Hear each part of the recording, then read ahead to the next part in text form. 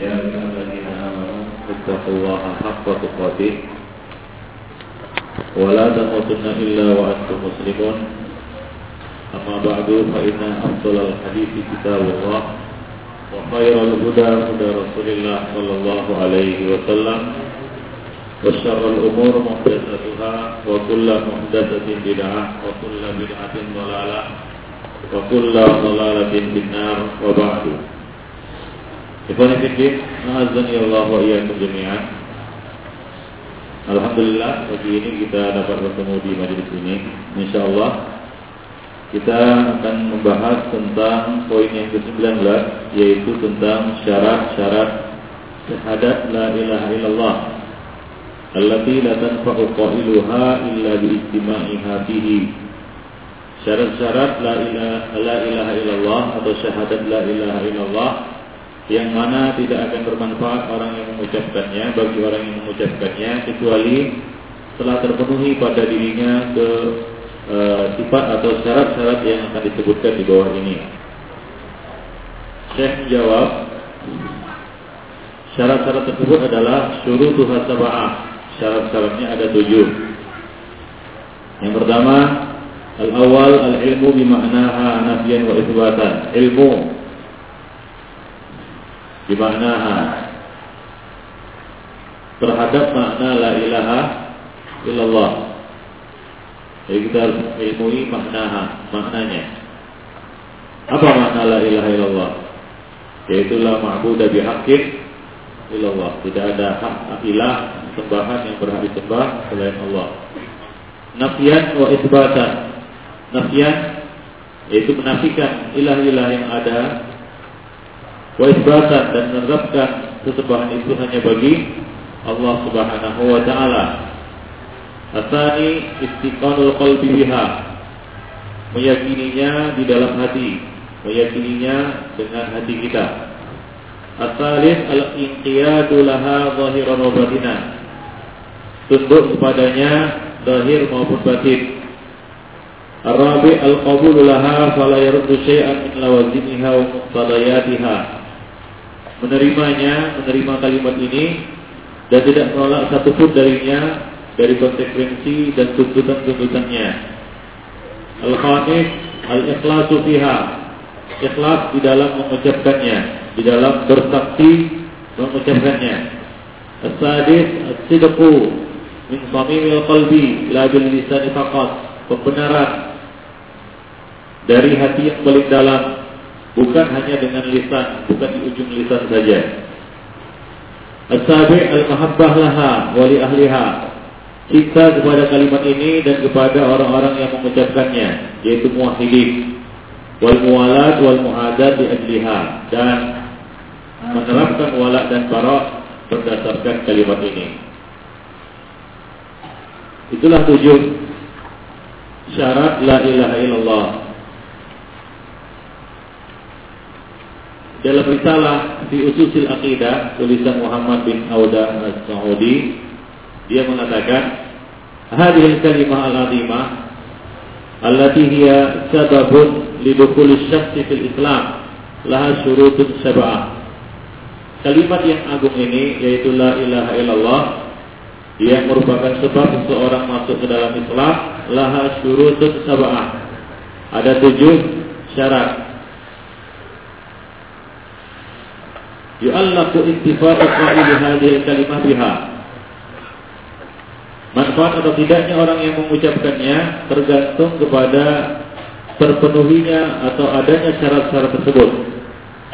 Wa qad dallat ala hadhihi syurut nususul kitab wa sunnah, dan nas-nas Al-Quran dan As-Sunnah, nanti akan kita jelaskan dalil-dalil syarat-syarat tersebut, telah menunjukkan kepada 7 syarat ini.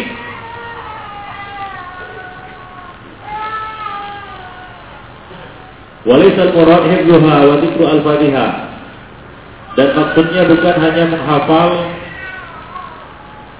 atau menyebut menghafal kalimat atau menyebut lafal-lafalnya saja. Walakin al-maqsud mura'atuha wa iltizamuha. Namun yang menjadi tujuan di sini adalah apa? Mura'atuha wa iltizamuha, memeliharanya dan konsekuen di dalam menjalankannya. Faqad tastami fi syakhsin wa la yuhsinu ti'daduha. Boleh jadi ada seseorang yang tidak menghafal atau tidak bisa menyebutkan satu persatu syarat-syarat ini. Namun syarat-syarat itu sudah terpenuhi pada dirinya. Waqad yahfazuha syakhsun akhar wa yaqa'u bima yunaqiduha. Dan boleh jadi ada orang lain yang menghafalnya, namun dia jatuh pada penyimpangan-penyimpangannya atau perkara-perkara yang menyelisihinya. Jadi maksudnya adalah kita membahas 7 syarat ini bukan hanya sekedar menghafalnya, akan tapi lebih dari itu, yaitu kita iltizam, kita komitmen di dalam menjalankannya. Nah, Syekh tadi menyebutkan Muhammad bin Auda as-Sa'adi, ada orang yang tidak menghafalnya tapi terpenuhi pada dirinya 7 syarat ini. Ada yang menghafalnya tapi dia banyak melanggar syarat-syarat tersebut. Walaysa al-murad min hadza addu al-Fatihah wa hifdhiha. Jadi tujuan utamanya bukan hanya sekedar menghafal lafalnya. Fakat min amiyin istama'a fihi wal tazamaha. Berapa banyak orang-orang awam yang terpenuhi padanya 7 syarat ini dan dia komitmen memegangnya. Jika dikatakan kepadanya a'idha, coba sebutkan satu persatu, walam yuhsin dzalika, dia tidak bisa menyebutkannya. Wa kam hafidin li al-Fatihah, dan berapa banyak wa kam min hafidin li al-Fatihah, dan berapa banyak orang yang menghafalnya yajri fihi kasah, namun syarat-syarat lewat begitu saja seperti anak panah, yaitu tidak ada satupun yang terrealisasi pada dirinya. Wa tarahu yaqau katsiran fi ma yunaqiduha wa taufiq bi yadillah. Kau lihat dia banyak jatuh pada perkara-perkara yang menyelisihinya, dan taufik hanyalah ada di tangan Allah Subhanahu wa taala. Hal ini disebutkan juga oleh Syekh Hafiz Al-Hikmi di dalam kitabnya Ma'arijul Qabul. Ya, juz 1 halaman 377. Ini kitab ya karangan beliau juga, Ma'arijul Qabul. Di situ beliau menyebutkan hal tersebut. Waqad qala Wahab bin Munabbih. Dalam hal ini Wahab bin Munabbih adalah bin Kamil Al-Yamani As-Sun'ani. Dia pernah meriwayatkan dari Abu Hurairah, Abu Sa'id Al-Khudri, Ibnu Abbas, Ibnu Umar dan yang lainnya. Al-Ijli mengatakan dia adalah seorang tabi'i yang thiqah, dan dia pernah menjabat sebagai qadi di Son'a. Beliau ini dithiqahkan atau dinyatakan thiqah juga oleh Abu Zur'ah, Nasa'i, Ibnu Hibban. Lahir pada tahun 34 Hijriah, wafat pada tahun 110 Hijriah. Biografinya dapat dilihat di dalam kitab Tahdzibut Tahdzib. Beliau ini mengatakan kepada orang yang bertanya kepadanya, ada orang yang bertanya kepadanya atau yang berkata kepadanya, "Alaisa la ilaha illallah miftahul jannah?" Bukankah la ilaha illallah itu miftahul jannah, kunci surga? Qala bala. Wahab bin Munabbih mengatakan, menjawab bala, tentu saja. Lalu beliau melanjutkan, walakin ma min miftahin illa walahu asnan. Hanya saja setiap kunci pasti punya gigi. Ya, pasti punya gigi. Itulah yang membedakan antara satu kunci dengan kunci yang lainnya. Masing-masing kunci punya gigi. Nah, kunci surga punya gigi. Fa in ji'ta bi miftahin wa asnan hadha al-miftah, fa in ji'ta bi miftahin lahu asnan futiha laka wa illa lam yuftah laka. Jika engkau datang membawa kunci yang bergigi tadi, cocok giginya, maka akan terbuka pintu surga itu untuk kamu. Wa illa, dan jika tidak, ternyata kunci yang dibawanya gundul, polos, atau giginya nggak cocok dengan lubang kunci itu, bagaimana? Lam yuftah lak. Ya, niscaya pintu itu tidak akan terbuka bagimu. Ini riwayat sahih diriwayatkan oleh Al-Imam Al-Bukhari di dalam sahihnya secara mu'allaq dalam Kitabul Janaiz bab man kana akhiru kalamihi la ilaha illallah. Orang yang ucapan akhirnya adalah la ilaha illallah. Juz 3 halaman 109. Jadi riwayat ini sahih.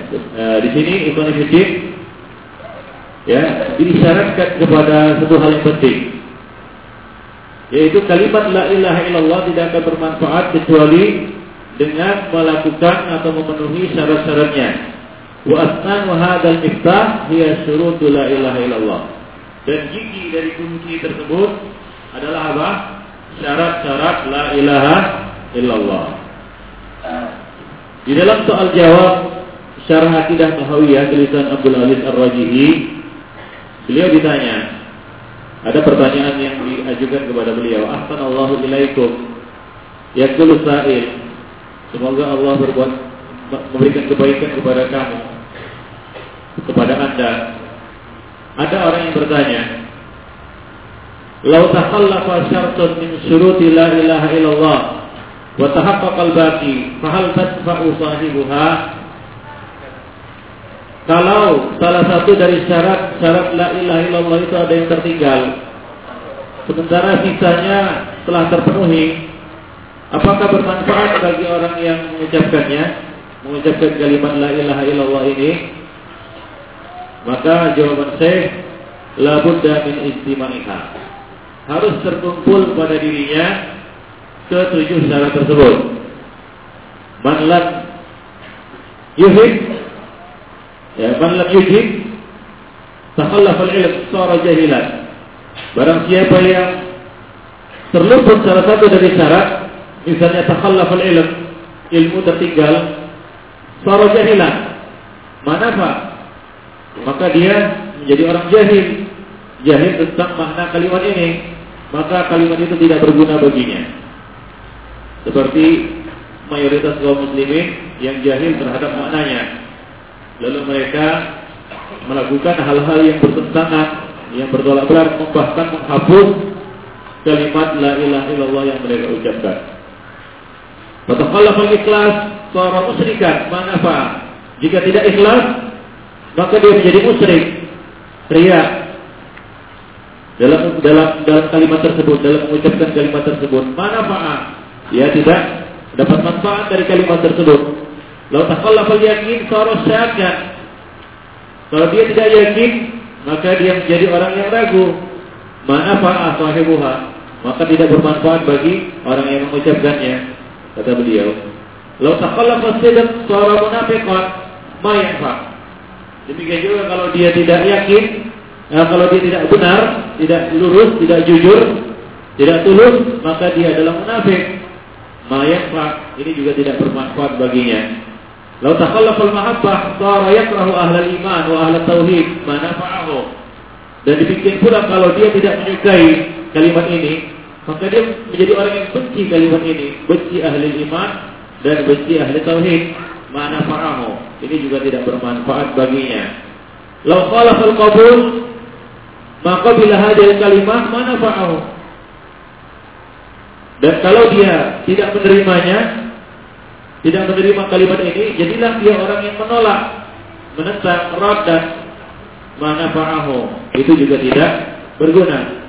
Lau khalafa al-inqiyad maqada bi huquqiha, qala la ilaha illallah lakin ma qabilaha wa man qada bi huquqiha wala budda min asyuruti hadhihi. Dan kalaulah, kata beliau, dia tidak tunduk kepada hak-hak kalimat ini, tidak menerimanya, ya tidak memasrahkan dirinya untuk melaksanakan konsekuensinya, maka tidak bermanfaat juga bagi orang yang mengucapkannya. Idza la budda min hadhihi syurut. Jadi kata beliau harus memenuhi ketujuh syarat tersebut. Nah, di dalam kitab Tazkiratul Mu'tasi Syarah Aqidah Abdul Ghani Al-Maqdisi diriwayatkan dari Al-Hasan Al-Basri, qila lil Hasan Al-Basri, dikatakan kepada Hasan Al-Basri rahimahullah, Inna nasan yaqulun, sesungguhnya orang-orang mengatakan, man qala la ilaha illallah dakhala al-jannah. Siapa saja yang mengucapkan, ya, siapa saja yang mengucapkan la ilaha illallah dakhala al-jannah, maka dia masuk surga. Faqal, maka Al-Hasan Al-Basri mengatakan, man qala la ilaha illallah fa'adda haqqaha wa fardaha dakhala al-jannah.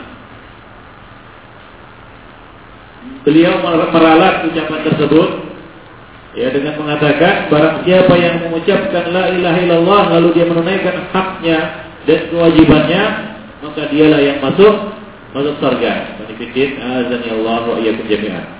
Nah, riwayat ini disebutkan oleh Ibnu Rajab di dalam Jami' Al-Ulum wal Hikam halaman 209. Jadi di sini, ya, beliau mengisyaratkan, ya, yusyiru ila surut ila ilaha illallah. Beliau mengisyaratkan kepada apa? Al-Hasan Al-Basri isyaratkan kepada adanya syarat-syarat la ilaha illallah. Ya, harus memenuhi syarat-syarat la ilaha illallah. Kalau sekedar mengucapkannya saja tanpa memenuhi ketujuh syarat itu, maka tidak diterima atau tidak bermanfaat bagi orang yang mengucapkannya. Nah, demikian ya Fiddin, rahimani wa rahimakumullah jami'an. Ya. Oleh karena itu Ibn Fiddin, ya, dikatakan bahwa hadis syurut, ya, seperti dalam Rasail Muhammad bin Ibrahim Al-Hamd Al-Aqidah, beliau mengatakan bahwa hadis syurut ma'khudatun bit-tatabbu' wal istiqra'. Ya, bahwa syarat-syarat ini, ya, diperoleh atau dijelaskan, disebutkan oleh para ulama berdasarkan atau diambil dari mana? Dari tatabbu' wal istiqra', dari penelitian dan apa? Dan pembahasan. Ya, setelah diteliti dan dibahas, maka dapatlah disimpulkan ketujuh syarat ini.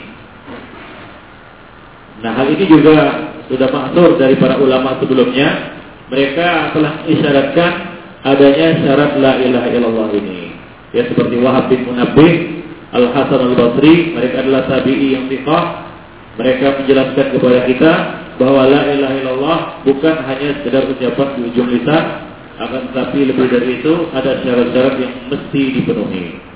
Walihada lam yaktafid Nabi biqauli la ilaha illallah bal istarata al-ikhlas wa huwa as-safa wan naqa. Oleh karena itu Rasulullah sallallahu alaihi wasallam tidak mencukupkan hanya dengan mengucapkan kalimat ini, ya, secara lisan saja. Karena orang-orang munafikin, ya, pada zaman Nabi, baik dari kalangan Arab maupun dari penduduk Madinah, mereka mengucapkan kalimat ini, namun tidak bermanfaat bagi mereka. Mereka fitarkil asfali minan nar. Bahkan Nabi sallallahu alaihi wasallam mensyaratkan ikhlas, yaitu safa wa naqa, ketulusan dan kebersihan hati, ya, kejujuran. Tidak ada maksud-maksud lain, tujuan-tujuan lain dari mengucapkan dari persaksian tersebut. Ya, fala ilaha illallah la tuqbal min qailiha illa idza kana amilahu nafyan naqiyan safiyan. Ucapan la ilaha illallah tidak akan diterima dari orang yang mengucapkannya kecuali apabila ia mengamalkannya dengan tulus dan jujur. Walam yurid bihi illa wajh Allah tabaraka wa ta'ala, dan dia tidak mengharapkan darinya kecuali apa? Wajah Allah subhanahu wa ta'ala. Bukan mengucapkan kalimat ini untuk tujuan-tujuan tertentu, ya, bukan mengucapkan kalimat ini untuk tujuan-tujuan duniawi atau untuk kepentingan-kepentingan politik atau untuk kepentingan-kepentingan dunia lainnya, tapi semata-mata ibtigha'a wajhillah, mengharapkan wajah Allah subhanahu wa ta'ala. Kama qala ta'ala, wa ma umiru illa liya'budullaha mukhlishina lahuddin. Dan tidaklah mereka diperintahkan melainkan untuk mengikhlaskan agama ini, yaitu ketaatan ini untuk Allah subhanahu wa ta'ala. Dan Allah mengatakan, ala lillahi dinul khalis. Ketahuilah, sesungguhnya milik Allah ad-dinul khalis, yaitu ketaatan yang murni. Segala bentuk ketaatan itu adalah milik Allah, tidak boleh diberikan kepada orang lain selain Allah Subhanahu wa taala atau kepada makhluk lain selain Allah. Kama fi hadis, sebagaimana di dalam hadis Al-Qudsi,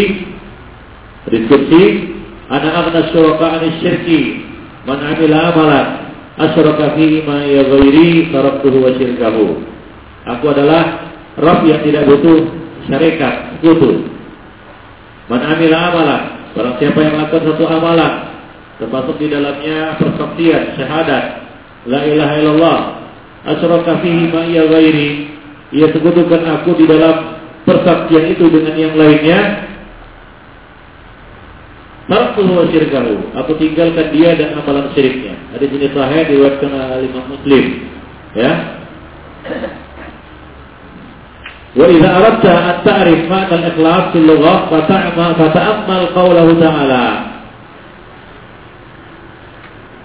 Jika engkau ingin mengetahui makna ikhlas fil lughah secara bahasa, maka cobalah perhatikan firman Allah Subhanahu wa taala, wa inna lakum fil an'ami la'ibrah nusqikum mimma fi butuniha min baini farsin wa damin labanan khalisan sa'igan lisyaribin fal labanul abyad an-naqi as-safi yakhruju min hina yakhruju min bahimatil an'am min baini farsin wa damin. Dan sesungguhnya pada hewan ternak terdapat ibrah bagi kamu sekalian.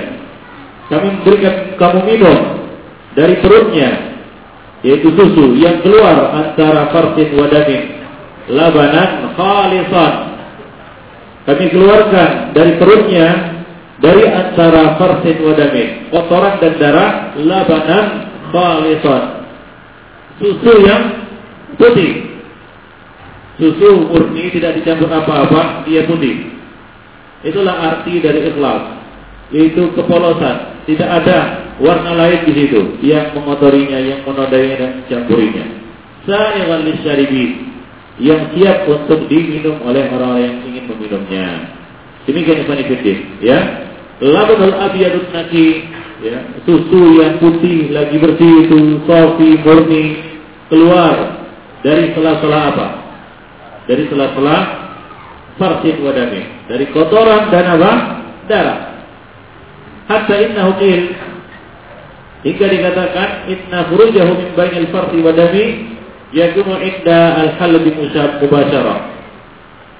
Ya, bahwa keluarnya susu dari antara kotoran dan darah itu langsung ketika kita memerahnya dan langsung bisa diminum.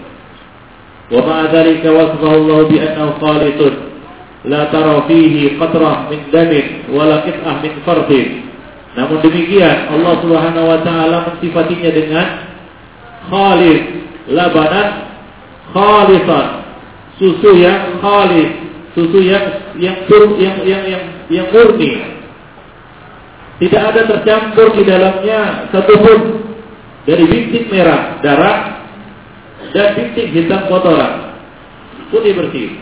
Nah, itulah dia makna al-ikhlas, ikhwan fillah.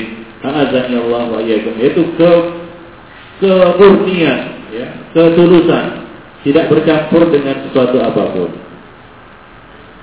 Waqad dzakara ulama bil istifraq lin nususil kitab wa sunnah anna la ilaha illallah laha syurutan sab'ah la tuqbal illa biha. Dia belum mengatakan, ya, bahwa para ulama telah menyebutkan berdasarkan istiqra', yaitu penelitian terhadap nas-nas Al-Quran dan As-Sunnah, bahwa la ilaha illallah memiliki 7 syarat, tidak akan diterima dari orang yang mengucapkannya kecuali dengan 7 syarat ini, yaitu al-ilmu bima'naha, ilmu terhadap maknanya, al-munafi lil jahli, yang menafikan apa? Kejahilan, yaitu tidak jahil dia terhadap maknanya. Al-yaqinu al-munafi lirraibi, yakin yang menafikan keraguan. Al-ikhlasu al-munafi lisyirki warriya, yang ketiga ikhlas yang menafikan asyirk warriya, syirik dan riya. Yang keempat as-sidqu kejujuran. Al-munafiril kadhib, yang menafikan kedustaan, kebohongan. Ada orang yang mengucapkan kalimat ini bohong-bohongan. Tidak ada kejujuran. Dia berbohong. Lisannya berkata tapi hatinya berbohong. Nah, ini tidak diterima dari orang yang mengucapkannya. Yang kelima, al-mahabbah, al-munafiyah lil bughdi wal qurh. Cinta yang menafikan apa? Kebencian dan permusuhan terhadap kalimat ini. Yang keenam, al-inqiyadu al-munafi lit-tarki. Inqiyad, ketundukan kepada kalimat ini yang menafikan at-tark, meninggalkannya, menelantarkan dan mengabaikannya. Yang ketujuh, al-qabul, menerima, al-munafi lir-raddi, yang menafikan penolakan, yaitu tidak menolak kalimat ini sama sekali. Nah, itulah dia wahiyah majmu'ah. Inilah dia 7 syarat la ilaha illallah yang terkumpul di qaulin nabi, dalam ucapan seorang penyair. Ilmun yaqinun wa ikhlasun wa sidqu kama'a mahabbatin wa inqiyadin wal qabuli laha. Nah, dalam bait syair itu, ya, penyair ini mengumpulkan ke-7 syarat tersebut. Dia mengatakan ilmun yaqinun wa ikhlasun wa sidqu kama'a mahabbatin wa inqiyadin wal qabuli laha. Katanya apa? Ilmu, yakin dan ikhlas serta pembenaranmu disertai dengan cinta, ketundukan dan penerimaan kepadanya.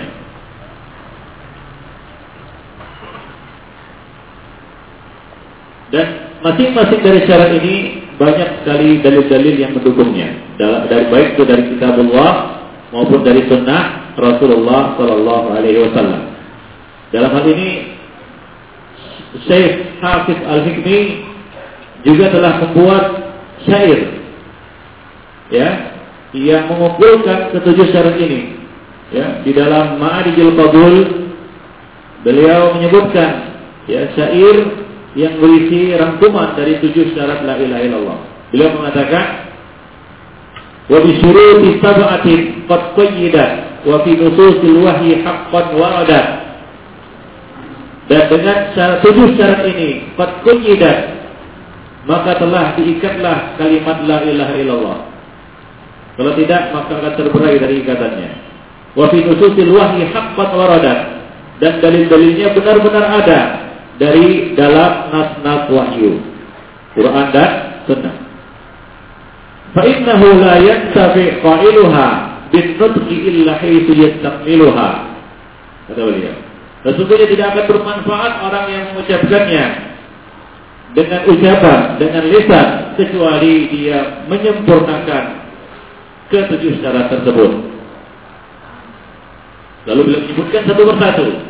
Al-ilmu wal yaqinu wal qabul wal inqiyadu fadri ma aqul was-sidqu wal ikhlasu wal mahabbah waffaqakallahu lima ahabba. Nah, ini bait syair, ya, dalam ilmu akidah, ya, bagi seorang penuntut ilmu, ya, bagus juga atau baik juga dia menghafal bait-bait syair ini daripada dia menghafal bait-bait syair yang, ya, yang tidak bermanfaat. Dia menghafal bait syair, ya, berisi tentang syurut la ilaha illallah, ya, dan hal-hal lain yang bermanfaat. Ya, beliau mengatakan al-ilmu wal yaqinu wal qabulu wal inqiyadu fadri ma aqulu wasidqu wal ikhlasu wal mahabbatu waffaqallahu lima ahabbahu. Ilmu, yakin dan qabul. Ilmu, keyakinan dan penerimaan. Al-inqiyad, ketundukan, fadri ma aqul. Ya, pahamilah yang aku katakan ini. Wasidqu wal ikhlasu wal mahabbah, jujur, ikhlas dan cinta. Semoga Allah Subhanahu wa taala memberikan taufik kepada apa yang disukainya. Nah, demikian. Di dalam Rasail Muhammad bin Ibrahim Al-Hamad fil Aqidah yang kita sebutkan tadi, beliau mengatakan, wa hadhihi syurut ma'khudatun bit tatabbu wal istiqra. Mungkin ada yang bertanya, mungkin ada yang berkata, dari mana dalilnya? Mana dalilnya dari hadis bahwa Nabi menyebutkan syarat la ilaha illallah ada 7? Kadang-kadang ada orang yang usil, lagi jahil. Dia mengatakan, mana hadisnya? Nabi mengatakan syarat la ilaha illallah ada 7. Sama seperti orang yang mengatakan, mana dalilnya dari Quran dan Sunnah bahwa Nabi membagi tauhid menjadi 3. Ya tentunya ikhwan fillah, hal-hal seperti ini didapati oleh para ulama bis tatabbu wal istiqra'. Dengan tatabbu dan istiqra', dengan penelitian dan pembahasan. Penelitian dan pembahasan apa? Al-Quran dan As-Sunnah. Ya, Al-Quran dan As-Sunnah. Sama dengan pembagian kalimat dalam bahasa Arab, ada ismun, ada fi'lun, ada harfun. Gak ada yang keempat. Ismun, fi'lun, wa harfun. Dari mana itu?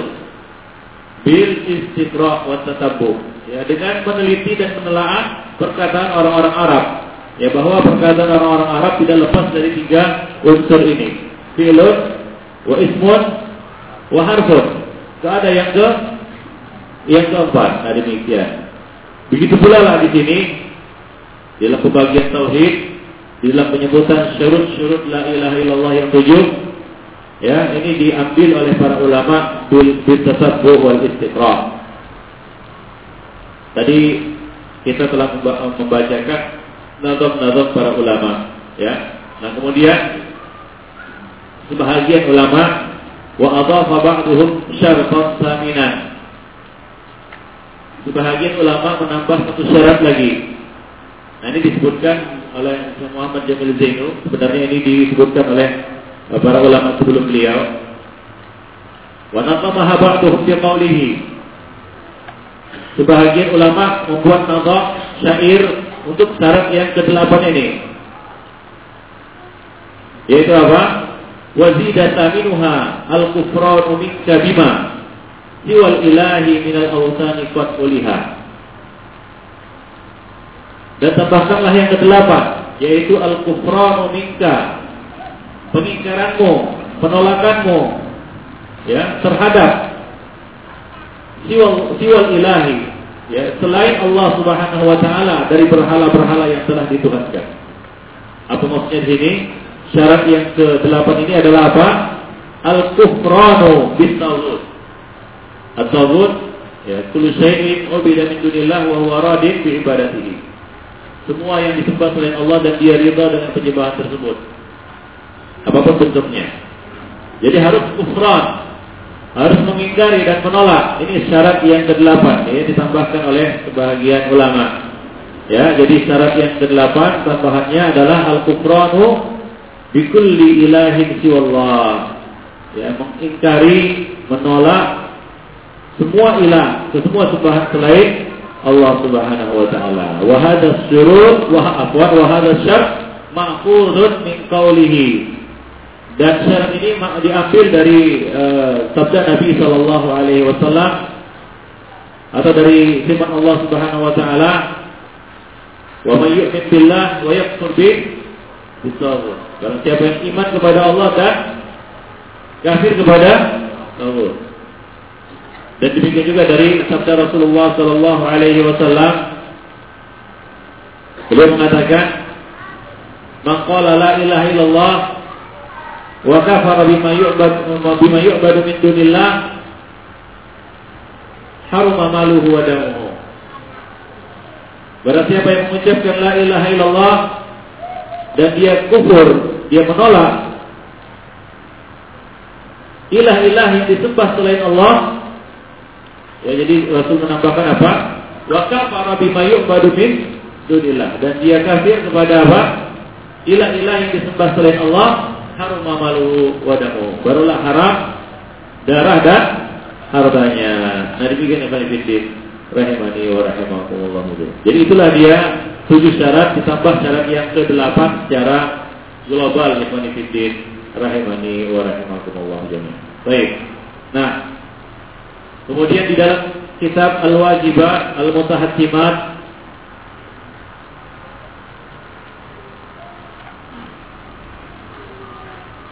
tulisan Syekh Muhammad bin Abdul Wahab, beliau menjelaskan syurut la ilaha illallah berikut dalil-dalilnya.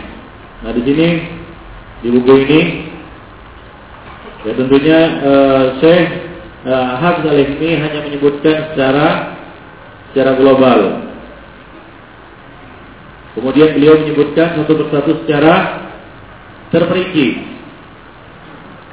Nah, dalam hal ini Syekh Muhammad bin Abdul Wahab juga telah menyebutkannya di dalam kitab Al-Wajibat Al-Mutahattimat ala kulli muslimin wa muslimat tentang syarat-syarat la ilaha illallah. Beliau menyebutkan syurut la ilaha illallah, syarat-syarat la ilaha illallah. Yang pertama al-ilmu bimaknaha. Yang kedua al-yaqinu wa huwa kamalul ilmi biha al-munafi lisyakki war raibi. Ilmu terhadap maknanya. Yang kedua yakin, yaitu kesempurnaan ilmu, kesempurnaan pemahaman tentang hal ini. Al-munafi lisyakki war raibi, yang menafikan keraguan dan syak. As-salis al-ikhlas, al-munafi lirriya. Al-rabi' as-sidqu al-munafi lil-kadhib. Al-khamis al-mahabbah li hadhihi al-kalimah wa lima dallat alayhi was-surur bidzalika.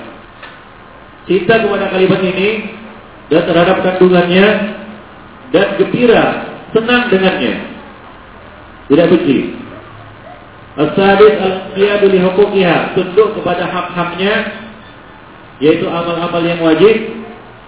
Ikhlasan lillah wa talaban limardatihi, ikhlas karena Allah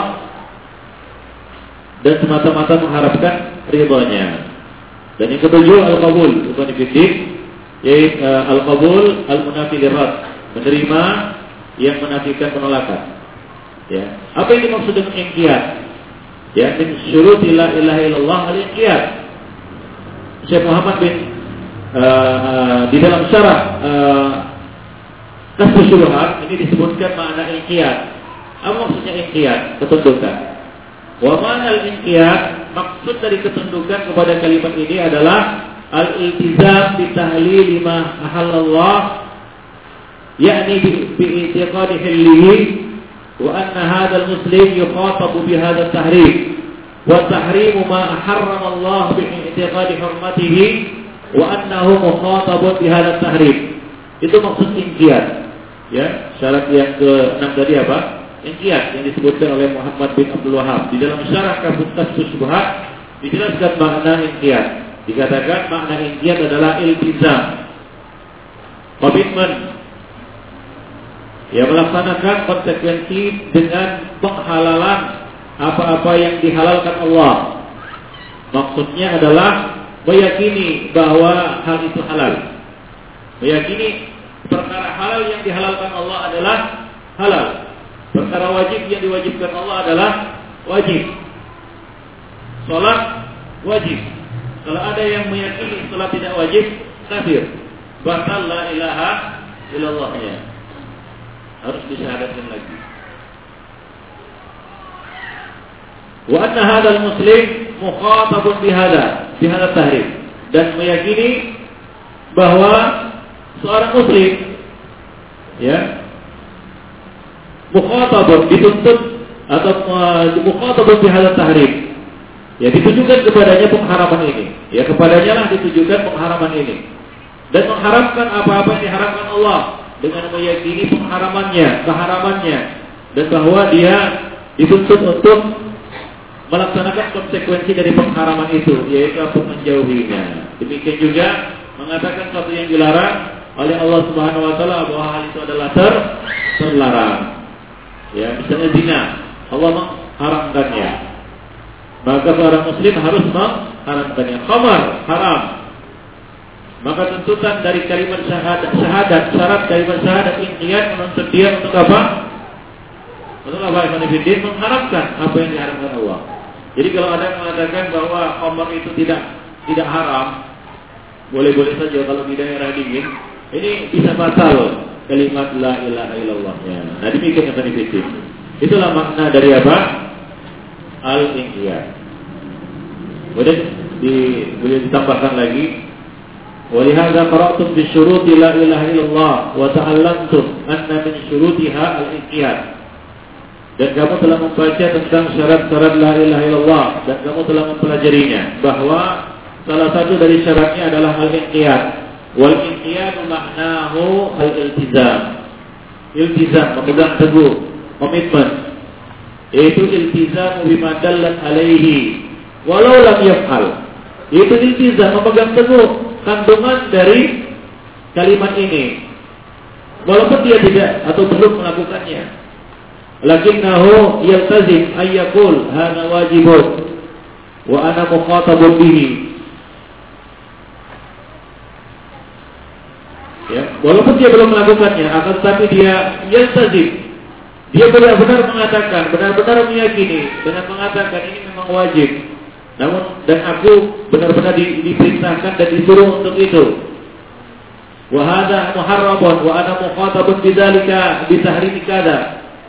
Dan bahwasanya, dan aku yakin bahwasanya adalah haram dan aku diperintahkan untuk mengharamkannya.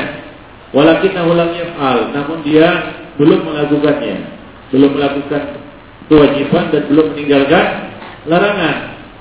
Nah, ini mukmin muqassir fil iman atau naqisul iman, mukmin yang naqis, kurang imannya. Namun tidak batal syahadatnya.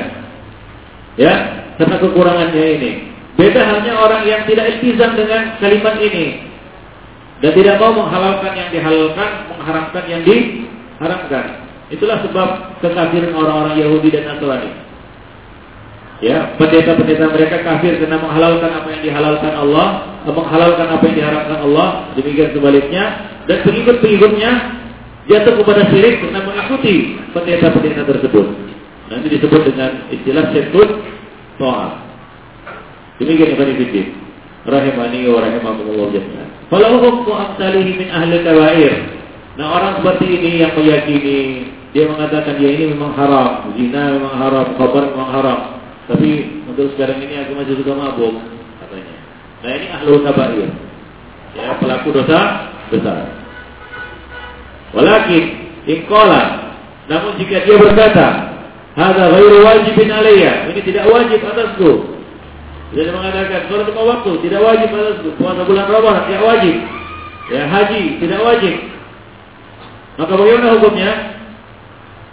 Atau dia mengatakan ana mimman irtafa'an anhu at-takalif, aku termasuk orang yang yang bebas kebal kewajiban, tidak ada kewajiban syariat yang harus aku lakukan. Maka bagaimana hukum orang ini? Kafir, Ibn Fiddin. A'azani Allah wa iyyakum jami'an. Ya, kafir dia. Karena dia mengingkari, tidak tunduk kepada konsekuensi dari kalimat ini, tidak tunduk kepada syariat yang Allah Subhanahu wa taala turunkan. Ya. Orang seperti ini lam yanqadu lil hukm syar'i, tidak tunduk kepada hukum syar'i. Nah, demikian Ibn Fiddin.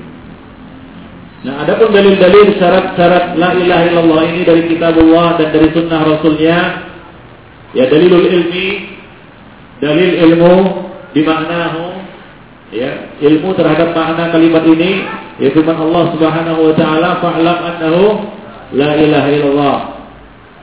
Ilmuilah bahwa tidak ada ilah yang berhak disembah selain Allah. Wa qauluhu ta'ala, dan firman Allah Subhanahu wa taala, ala illa man syahida bil haqqi wa hum ya'lamun. Illa man syahida bil haqq, kecuali orang-orang yang bersaksi dengan kebenaran, yaitu bila ilaha illallah wa hum ya'lamun, dan mereka mengetahuinya. Ai bi qulubihim ma nafaqu bihi bi alsinatihim. Itu mereka mengilmuinya, mengetahuinya dengan hati mereka, apa yang mereka ucapkan dengan lisan mereka. Ini dalil dari Al-Quran. Wa minas sunnah, dalil dari as-sunnah, dari hadis al-hadis tsabit fi sahih an Utsman bin Affan radhiyallahu taala anhu. Hadis yang sahih dari Utsman bin Affan dalam kitab Sahih. Dia mengatakan qala Rasulullah sallallahu alaihi wasallam, Rasulullah mengatakan, man mata wa huwa ya'lam annahu la ilaha illallah dakhalal jannah. Nah, kepada inilah dibawakan sabda-sabda Nabi yang sifatnya mujmal. Maqala la ilaha illallah. Barang siapa yang mengucapkan la ilaha illallah, itu mujmal. Harus dibawakan kepada hadis-hadis yang lebih khusus, lebih terperinci seperti hadis ini. Nabi mengatakan man mata wa huwa ya'lamu la ilaha illallah dakhalal jannah. Barang siapa yang mati sementara dia mengetahui, mengilmui la ilaha illallah, maka dia masuk surga. Oleh karena itu tadi ada riwayat dari siapa? Al-Hasan Al-Basri. Al-Hasan Al-Basri ketika ada yang mengatakan, orang-orang mengatakan, barang siapa yang mengatakan la ilaha illallah dia masuk surga. Maka ini dikoreksi, dilengkapi oleh Al-Hasan Al-Basri. Ini merupakan pemahaman salaf terhadap hadis-hadis Nabi. Ya, beliau mengatakan maqala la ilaha illallah. Ya, barang siapa yang mengatakan la ilaha illallah fa'adda haqqaha wa fardaha, menunaikan dan dia menunaikan hak dan kewajibannya, ya, dakhalal jannah, maka dialah yang masuk surga. Ya, seperti kita sebutkan tadi, ini merupakan isyarat bahwa harus ada terpenuhi ke-8 syarat yang kita sebutkan tadi. 7 tambah 1 ya, 7 plus 1. Nah demikian, rahimani wa rahmatullah. Wa dalil yaqin, dan dalil yaqin firman Allah Subhanahu wa taala, innamal mu'minuna alladziina aamanu billahi wa rasulihi tsumma lam yartabu. Sesungguhnya orang-orang mukminun adalah orang-orang yang beriman kepada Allah dan Rasulnya, tsumma lam yartabu, kemudian mereka tidak ragu. Tadi kita sebutkan apa? Al-yaqin al-munafili ar-raib wasyak, keyakinan yang menafikan apa? Keraguan. Allah mengatakan walam yartabu, dan mereka tidak ragu-ragu dengan keimanan mereka. Jadi harus yakin kepada itu. Ya, fastarata fi sidqi imanihim billah wa rasulihi kaunuhum lam yartabu. Allah mensyaratkan kebenaran iman mereka kepada Allah dan Rasulnya, yaitu dengan syarat apa? Mereka tidak ragu-ragu. Ai lam yasukku fa'amal murtab bahwa minal munafiqin. Adapun orang yang ragu-ragu, ini termasuk golongan orang-orang munafikin. Fi qulubihim marad fazadahumullahu marada. Para mufassirin mengatakan fi qulubihim maradun, yaitu apa? Syakkun. Pada hati mereka terdapat penyakit, yaitu penyakit ragu-ragu. Lalu Allah menambah keraguan-raguan mereka itu. Ya, keraguan-raguan ini bisa terus bertambah hingga akhirnya bisa menjadi keyakinan sebaliknya, yaitu dia tidak meyakini kalimat ini.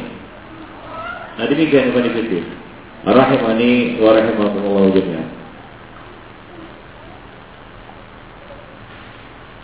Wa min sunnah, dan dari sunnah Rasulullah dalil yakin adalah al-hadis as-sabit fi sahih an Abi Hurairah. Hadis yang sahih dari Abu Hurairah radhiyallahu taala anhu, qala Rasulullah sallallahu alaihi wasallam, asyhadu an la ilaha illallah wa anni rasulullah, la yalqa Allahu bihima abadan ghairu syakit fihima illa dakhala al-jannah. Aku bersaksi la ilaha illallah dan bahwa aku adalah utusan Allah. Tidaklah seorang hamba la yalqallaha bihima abdun, dan tidaklah seorang hamba bertemu dengan Allah dengan membawa dua kalimat ini, ghairu syakin, tanpa ragu. Ghairu syakin, tanpa ragu terhadap kalimat ini, ya, tanpa membawa keraguan, illa dakhalal jannah, melainkan dia pasti masuk surga. Ibn Fiddin rahimani wa rahimakumullah. Baik. Wa fi riwayatin, dan dalam riwayat yang lain Rasulullah sallallahu alaihi wasallam mengatakan, la yalqallah bihima abdun, la yalqallah bihima abdun ghairu syakin fa yuhjabu anil jannah.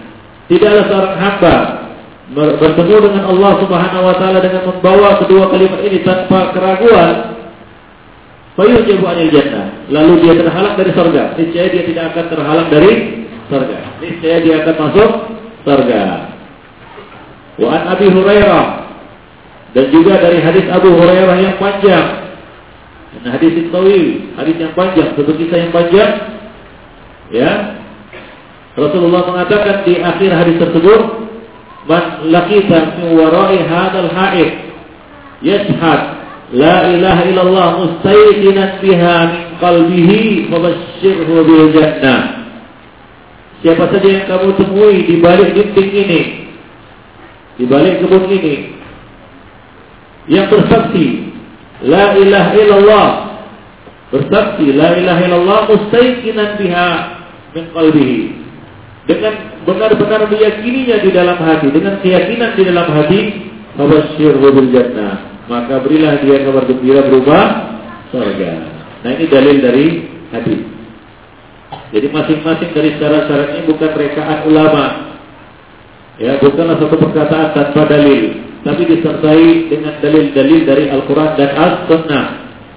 Berarti yang di sini dijelaskan oleh Muhammad bin Abdul Wahab. Sebenarnya nanti akan juga dijelaskan oleh Al-Hafiz Al-Hikmi. Namun sengaja di sini kita bawakan dari Syekh Muhammad bin Abdul Wahab supaya kita tahu bahwa dari situlah Syekh Hafiz Al-Hikmi mengambilnya. Itulah dia sumbernya, dari sini sumbernya. Ya, dari kitab Al-Wajibat Al-Mutahaddimat ala kulli muslimin wa muslimat, tulisan Muhammad bin Abdul Wahab. Sebagian orang kalau disebutkan nama Muhammad bin Abdul Wahab seperti mendengar hantu, tanpa mengetahui sosoknya, bagaimana tulisannya. Coba lihat di sini ketika menjelaskan syarat-syarat la ilaha illallah, beliau menyertakan dengan dalil Al-Quran dan Sunnah yang sahih.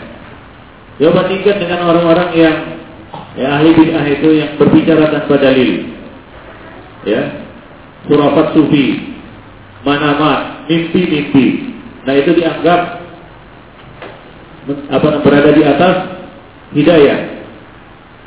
Begitulah setan menghiasi manusia hingga memalingkan mereka, ya, yasuddun an sabilillah, memalingkan mereka dari apa?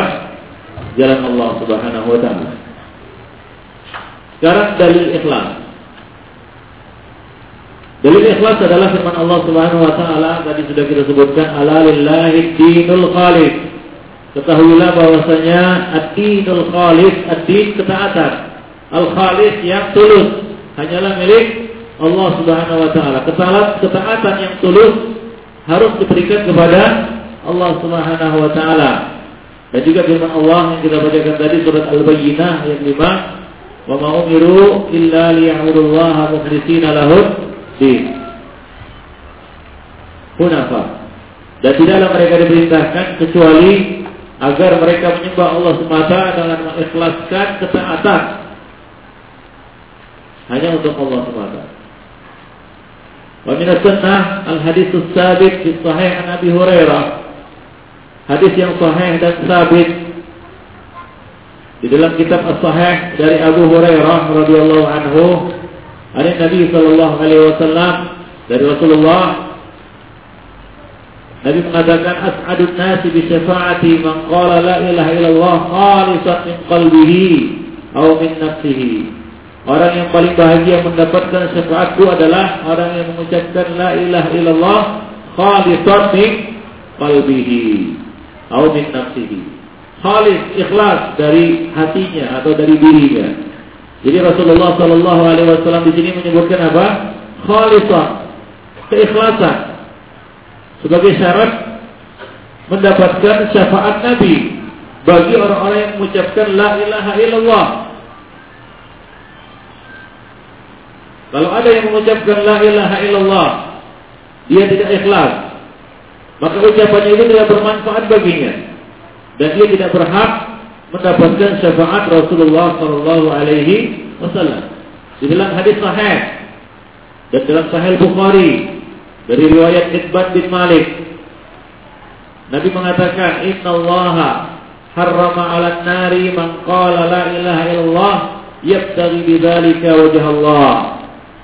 Sesungguhnya Allah mengharamkan api neraka atas orang yang mengucapkan la ilaha illallah semata-mata mengharapkan wajah Allah. Semata-mata mengharapkan wajah Allah, yaitu ikhlas. Ya. Tidak ada tujuan lain dia mengucapkan la ilaha illallah, tidak karena ikut-ikutan, bukan karena ingin menikahi wanita, bukan karena ingin mendapatkan materi dunia, bukan karena ingin mendapatkan kedudukan dan lain-lain sebagainya. Seperti sekarang ini banyak orang-orang yang mengucapkan kalimat ini tapi nifaq dari hatinya, tidak tulusnya mengimani kalimat ini. Nah demikian, ikhwan fillah, rahimani wa rahimakumullah jami'an. Jadi harus apa? Yabtaghi bidzalika wajh Allah. Semata-mata mengharapkan wajah Allah, yaitu ikhlas. Al-munafi riya. Dan dalam kitab An-Nasa'i, ya kitab Al-Yawm wal Lailah, hadis dua orang sahabat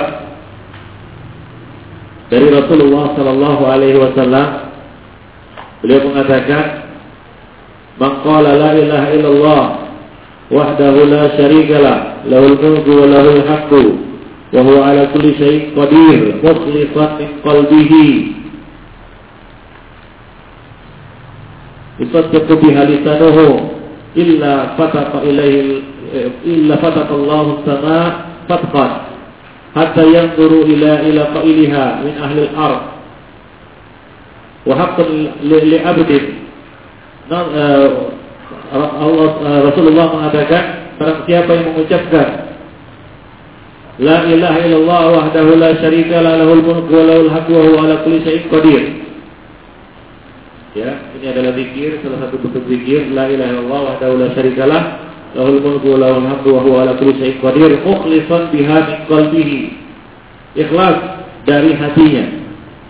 Yusaddiqu biha lisanuhu, dan dibenarkan dengan lisannya. Illa fatakallahu as-samaa fatqan, melainkan Allah Subhanahu wa taala membuka langit dan melihat kepada orang yang mengucapkannya dari penduduk bumi. Itu Allah Subhanahu wa taala langsung melihat hambanya. Wa haqqan li 'abdin nadhara ilaihi Allahu ayatiyahu su'alahu atau su'lahu. Dan hak bagi seorang hamba yang Allah sudah melihat kepadanya untuk memberikan apa yang dimintanya. Ya. Karena salah satu hukuman adalah Allah tidak melihat seorang hamba. Allah berpaling dari seorang hamba. Nah, Nabi mengatakan barang siapa yang mengucapkan la ilaha illallah wahdahu la syarika lah, lahul mulku wa lahul haqqu wa huwa ala kulli syai'in qadir, dengan syarat apa? Ikhlas. Ya. Dan dibenarkan dengan lisannya, dan membenarkan apa yang diucapkan oleh lisannya, melainkan Allah Subhanahu wa taala akan membuka langit, membuka pintu langit, fataqallahu as-samaa fatqan hatta yanzura ila qailiha min ahli al-ard, hingga Allah melihat. Ya, ini adalah kalau kita katakan suatu ungkapan yang menunjukkan, ya apa namanya kita katakan fadilah dan keutamaan. Ya, mungkin ada yang mengatakan, apakah Allah baru bisa melihat apabila pintu langit dibuka? Kalau ada yang bertanya, apa hikmahnya Allah Subhanahu wa taala membuka pintu langit dan melihat hamba tersebut? Bukankah Allah Subhanahu wa taala dapat melihat, ya dapat melihat dari atas langit tanpa harus membuka pintu langit? Tentu saja ikhwan fillah, ini merupakan suatu keutamaan yang lebih, artinya nilai plus. Ya, saya contohkan, direktur melihat kita dari kaca, direktur langsung melihat kita membuka pintu. Mana yang lebih mulia? Mana yang dilihat oleh direktur ini? Yang dilihat dari kaca, dari balik kaca ini, atau yang langsung dibukakan pintu dilihat dia? Sama-sama bisa dilihat, sama-sama tidak terhalang oleh si direktur itu. Mana yang lebih utama? Yang pertama atau yang kedua? Jadi untuk menjelaskan keutamaan hamba tersebut, hingga Allah melihat orang yang mengucapkan kalimat itu dengan ikhlas. Lalu Rasul mengatakan, wa haqqun li 'abdin nadhara ilaihi Allahu, ya, sungguh berhak bagi seorang hamba yang Allah sudah langsung melihatnya hingga membuka pintu langit untuk melihatnya, ayatiyahu su'lahu, untuk memberikan apa yang dimintanya. Wa dalilus sidqi, dan dalil sidq, yaitu kebenaran, kejujuran, adalah firman Allah Subhanahu wa taala dari Al-Qur'an ya. Alif lam mim ahasiban nas ayyutraku ayyaqulu amanna billahi ayyaqulu amanna wa hum la yuftanun walau qad fatanna alladhina min qablihim fala ya'lamanna Allahu alladhina amanu alladhina sadaqu wa ya'lamanna al-kadhibin. Ya alif lam mim, apakah manusia mengira mereka dibiarkan untuk mengucapkan amanna, kami beriman, sementara mereka belum diuji? Sungguh orang-orang sebelum mereka telah diuji hingga Allah mengetahui orang-orang yang benar dan orang-orang yang dusta.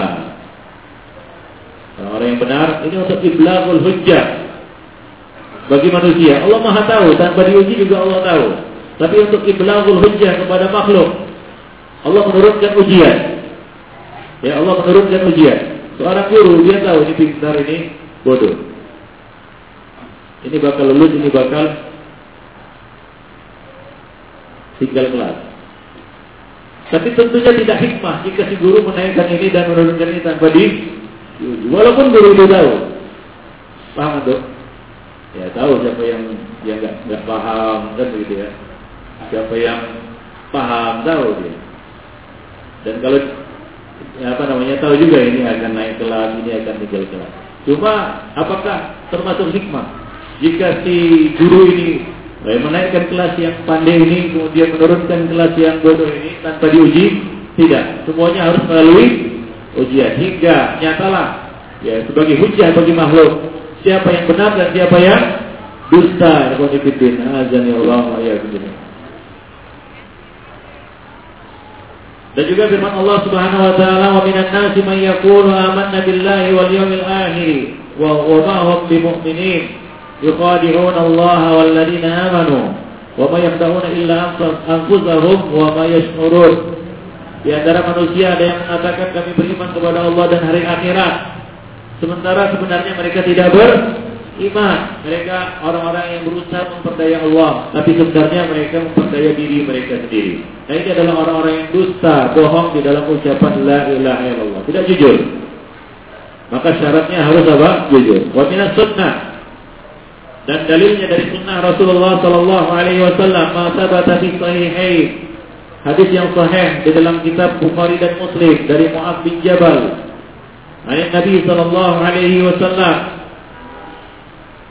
Nabi mengatakan, ma min ahadin yashhadu an la ilaha illallah wa anna Muhammadan Rasulullah shadiqan min qalbihi.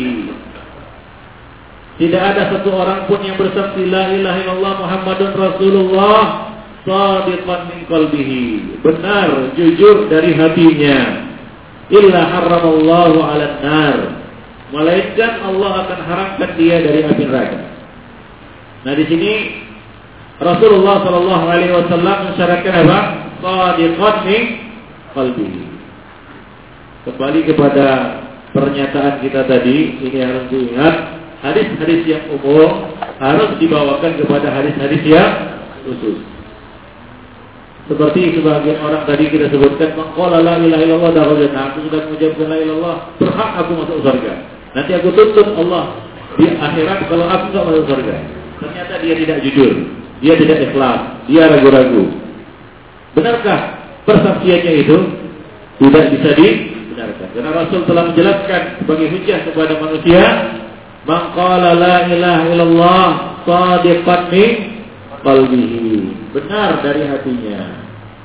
Ya, man min ahadin yashhadu an la ilaha illallah wa anna Muhammadar Rasulullah shadiqan min qalbihi. Wa dalilul mahabbah,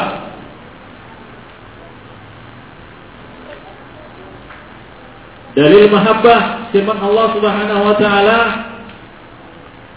wa minan nasi man yattakhidhu min dunillahi andadan yuhibbunahum ka hubbillah walladzina amanu ashaddu hubban lillah. Di antara manusia ada yang menjadikan selain Allah sebagai tandingan, sebagai bandingan, sebagai sekutu. Mereka mencintai sekutu-sekutu itu sebagaimana mereka mencintai Allah.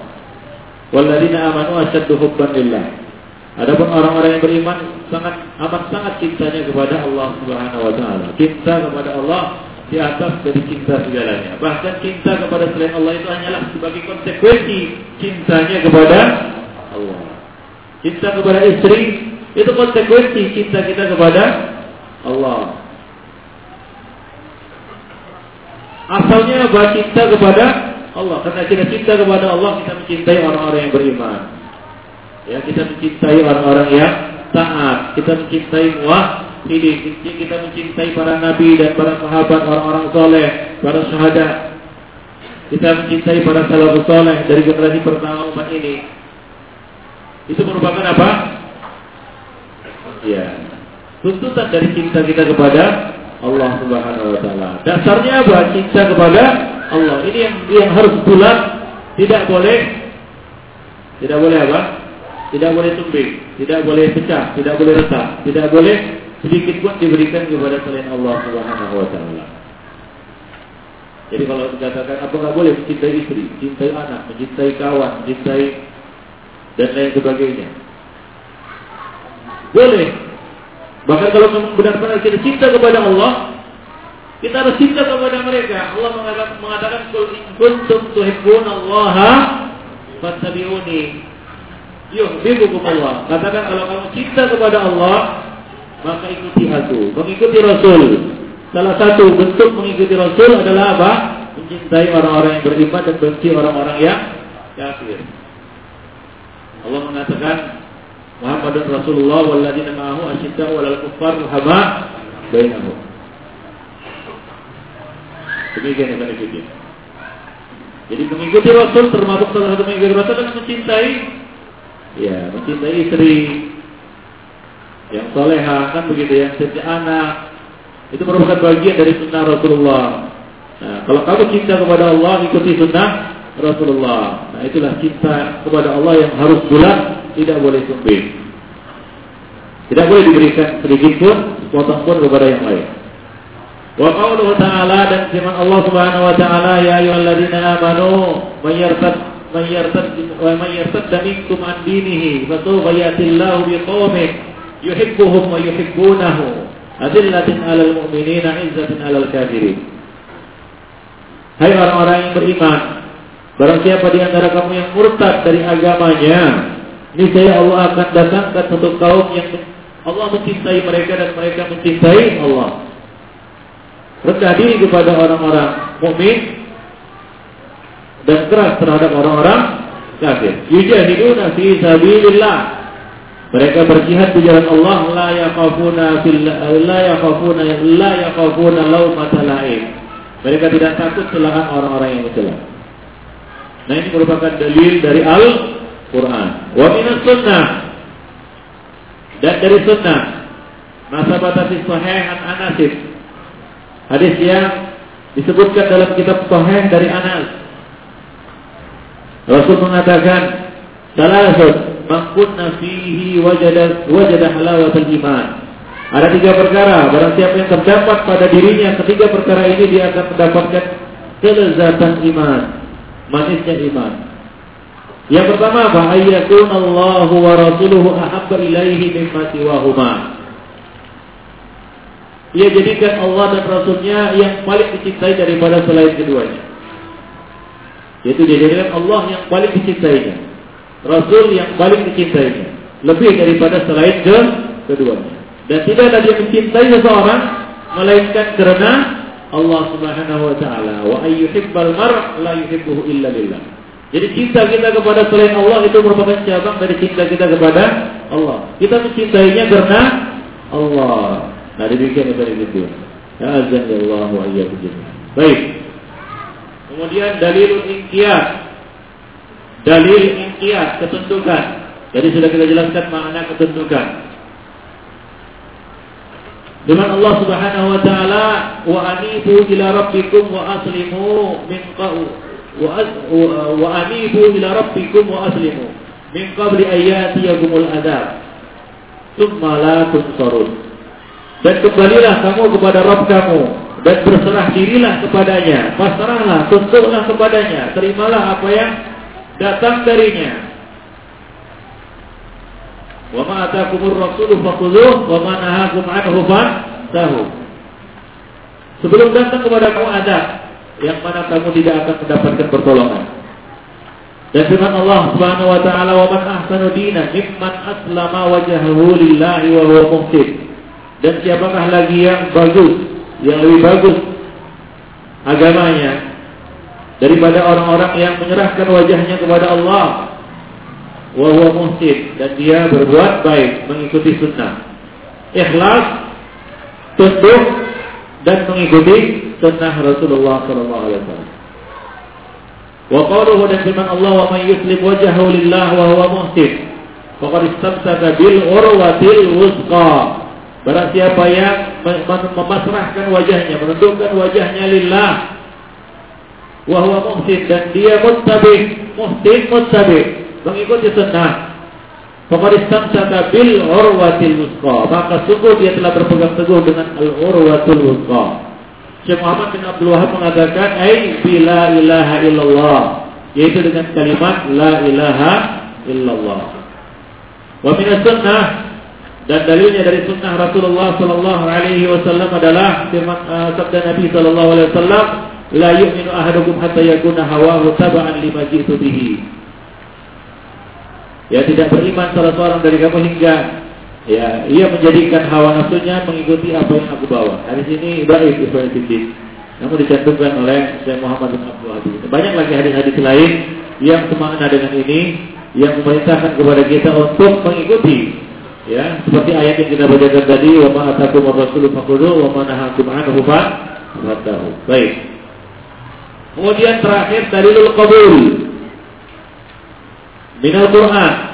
Dalil qabul, penerimaan dari Al-Quran, yaitu firman Allah Subhanahu wa taala,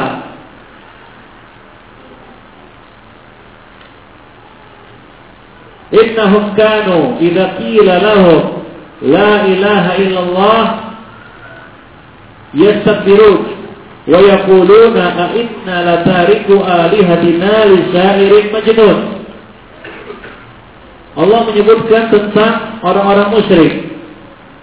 Innahum, mereka itu, apabila dikatakan kepadanya la ilaha illallah yastakbirun, menyombongkan diri, artinya tidak mau menerimanya, menolaknya, seraya mengatakan, apakah kami harus meninggalkan Tuhan-Tuhan kami untuk mengikuti, menerima perkataan seorang penyair yang gila.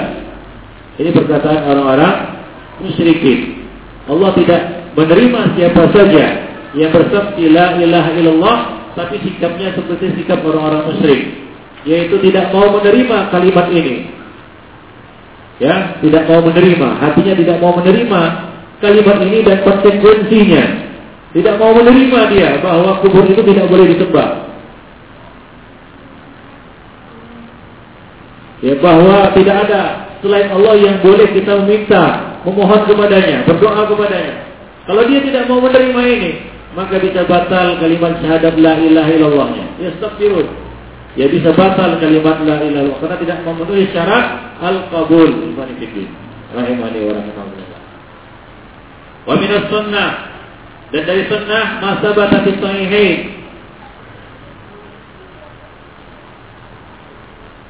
An Nabi Musa al-Asy'ari, an Nabi sallallahu alaihi wasallam, Rasul mengatakan, hadis panjang ini itu tentang perumpamaan ilmu yang Allah turunkan kepada Rasulnya. Masalu ma ba'athani Allah bihi minal huda wal ilmi kama salil ghaitil kathir. Sesungguhnya perumpamaan hidayah dan ilmu yang Allah berikan kepadaku, yang Allah mengutusku dengan membawanya, seperti perumpamaan al-ghaitil kathir, hujan lebat. Ya, ini menunjukkan satu perumpamaan, menunjukkan ya besarnya, melimpahnya hidayah dan ilmu yang Rasulullah berikan kepada umat manusia. Kalau antum mau ilmu, maka semua tertuang di dalam Al-Quran dan As-Sunnah. Ilmu apa saja? Seperti Rasulullah pernah menjelaskan kepada para sahabat, hingga Abu Dzar Al-Ghifari mengatakan, Rasulullah telah menjelaskan semuanya hingga ya, ilmu tentang seekor burung yang mengepakkan dua sayapnya di udara. Ilmu awalin wal akhirin. Ya, kemarin kita membahas ilmu pengobatan. Kita jelaskan betapa tingginya nilai ilmu pengobatan nabawi, ya, daripada ilmu pengobatan yang lainnya. Bahkan Ibnu Qayyim mengatakan perbandingan antara ilmu pengobatan nabawi dengan ilmu pengobatan modern sama seperti perbandingan antara ilmu pengobatan badani, pengobatan ya kita katakan kampung dengan ilmu pengobatan modern itu sendiri. Ya, kalau dokter melihat tabib kampung bagaimana? Wah, ini kolot kali, tradisional kali ini. Nah, begitulah perbandingan antara ilmu kedokteran mereka dengan pengobatan nabawi. Ilmu pengobatan modern sekarang ini dianggap kolot atau dipandang kolot jika dibandingkan dengan ilmu pengobatan nabawi. Maka jangan dikatakan ilmu pengobatan nabawi ini alternatif. Nah, tidak, itu bukan alternatif. Ini sebenarnya pilihan pertama, ya, yang harus ditempuh, bukan alternatif. Atau mau beli barang, HP lah, satu ada garansi, satu nggak bergaransi. Ya, mana dijeli? Sama tukang HP ini. Pilih mana? Pilih HP bergaransi atau yang non garansi? Harganya itu udah beda kan begitu ya? Ya tentunya yang bergaransi. Kita jelaskan bahwa ilmu pengobatan nabawi itu ada garansi. Ya, ada hadis yang tentang orang yang melaporkan kepada Nabi. Ini faedah ya, sambil lalu kita menjelaskan faedah ilmu pengobatan. Ya, ada seorang seorang yang datang kepada Nabi, dia melaporkan tentang saudaranya yang sakit perut, ada keluhan di perutnya. Pokoknya ada keluhan di perut. Dia datang kepada Nabi. Nabi mengatakan, beri dia madu. Ya, maka orang itu pun pulang, dia beri madu. Datang lagi orang itu mengatakan, enggak sembuh juga. Enggak sembuh. Nabi mengatakan, beri dia madu. Nah, pulang lagi dia, dikasihnya madu. Enggak sembuh juga. Mungkin madu palsu ini. Tidak, ini madu asli. Dulu belum ada barang palsu. Sekarang aja banyak barang palsu. Dulu nggak ada. Nah, demikian yang tadi video ada. Nah, begitu 3 kali hingga Rasul mengatakan, Sadaqallah, Allah benar, wa kana batnu akhi. Yang salah itu perut saudaramu. Beri dia madu. Maka terus diberi madu hingga akhirnya sembuh dengan izin Allah Subhanahu wa taala. Rupanya ya, Ibnu Qayyim menjelaskan tentang salah satu faedah hadis ini. Kenapa Nabi terus menyuruhnya untuk beri dia madu, beri dia madu, beri dia madu? Ada hikmahnya pada itu. Ibnu Qayyim menjelaskan bahwa penyakit saudaranya ini sudah parah. Penyakit perutnya sudah kronis, maka obat itu harus terus diberikan. Ya, dalam dosis yang lebih tinggi lagi, terus coba akhirnya sembuh. Maka Nabi mengatakan apa? Sadaqallah wa kana batnu akhi. Ya, Allah benar. Ya, artinya apa? Teori yang Allah turunkan. Ya, wahyu yang Allah turunkan tidak mungkin salah. Yang keliru itu, yang bermasalah itu perut saudara kamu. Beri dia madu, ya. Terus diberi madu dengan dosis yang tepat hingga ketika sampai kepada dosis yang memang tepat, kadar yang tepat, sembuhlah penyakit saudaranya itu.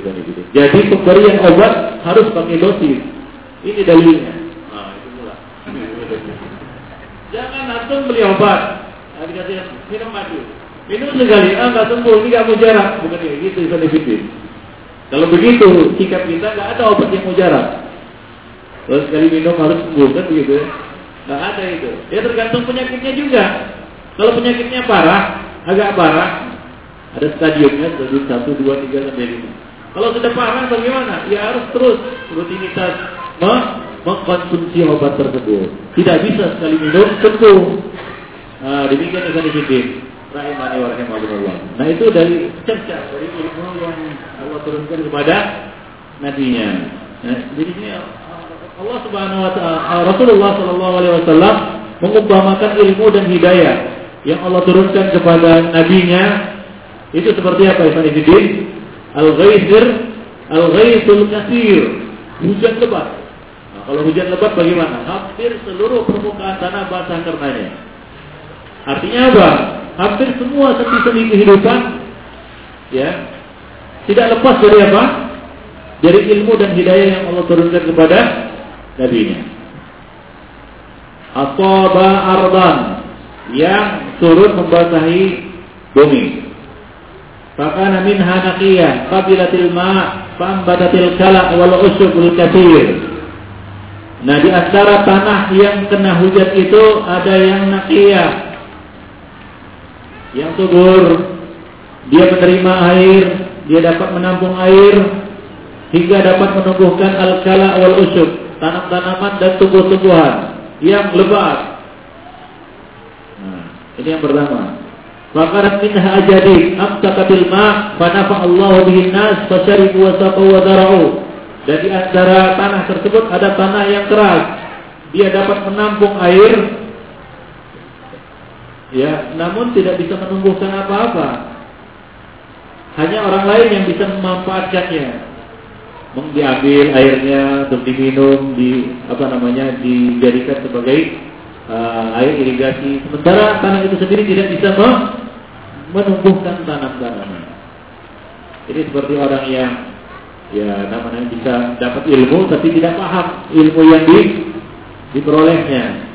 Ya, tahu tapi tidak bisa mengaplikasikannya. Nah, ini seperti ini. Tidak bisa mengaplikasikannya di lapangan. Dia cuma sekedar tahu saja, maklumat saja, pengetahuan saja. Sebagaimana ya sebagian orang sekarang ini yang cuma tahu maklumat Islam, tapi tidak tahu bagaimana menerapkannya. Tidak bisa memahaminya dengan benar, lebih dalam lagi. Nah, seperti itu. Wa asaba minha tarifatun ukhra, innama hiya qi'an, la tumsikul ma' wala nabatat kala. Dan sebagian tanah lain ada yang tandus, tidak dapat menyimpan air dan tidak juga dapat menumbuhkan tanaman. Fadzalika mathalu man faqaha fi dinillah. Itulah dia perumpamaan orang yang faqih di dalam agama Allah. Wa nafa'ahu ma ba'athani Allah bihi fa'alima wa 'allam. Ini yang pertama. Ya, dia mendapatkan manfaat dari hidayah dan ilmu yang Allah turunkan kepadaku, dia mengetahui dan dia mengajarkannya. Wa mathalu man lam yarfa' bidzalika ra'san, dan perumpamaan orang yang tidak mendapatkan manfaat apa-apa. Wa lam yaqbal hudallah alladhi ursiltu bihi.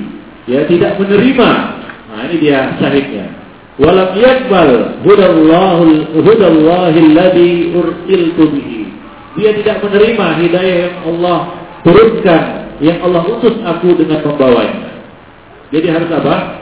Al-qabul. Tidak boleh kita lam yaqbal, tidak menerima. Dia harus menerima ya syariat yang Allah turunkan kepada nabinya, menerima kalimat ini dan segala konsekuensinya. Nah, demikian ikhwan fillah rahimani wa rahimakumullah. Dan yang kedelapan, apa yang kedelapan? Al-kufran bikul ilahin siwallah, mengingkari kufur kepada ilah-ilah selain Allah. Dalilnya apa? Dari Al-Quran. Wa may yu'min billah wa yakfur bihi surat Al-Baqarah. Barang siapa beriman kepada Allah dan kufur kepada taghut. Dari As-Sunnah,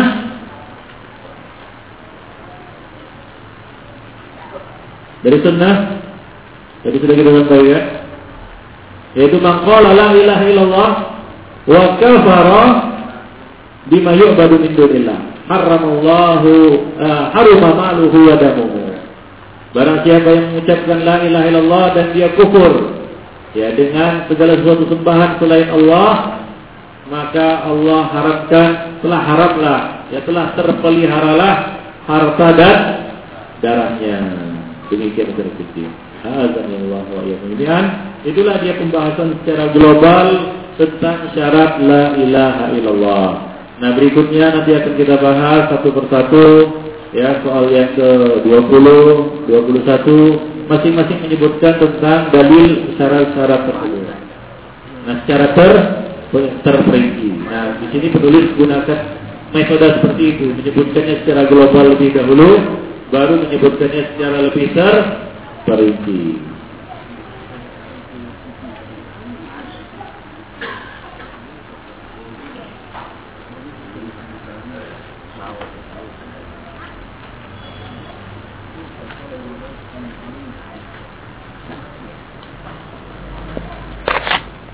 Demikian saja kita pada hari ini, mudah-mudahan ada manfaatnya.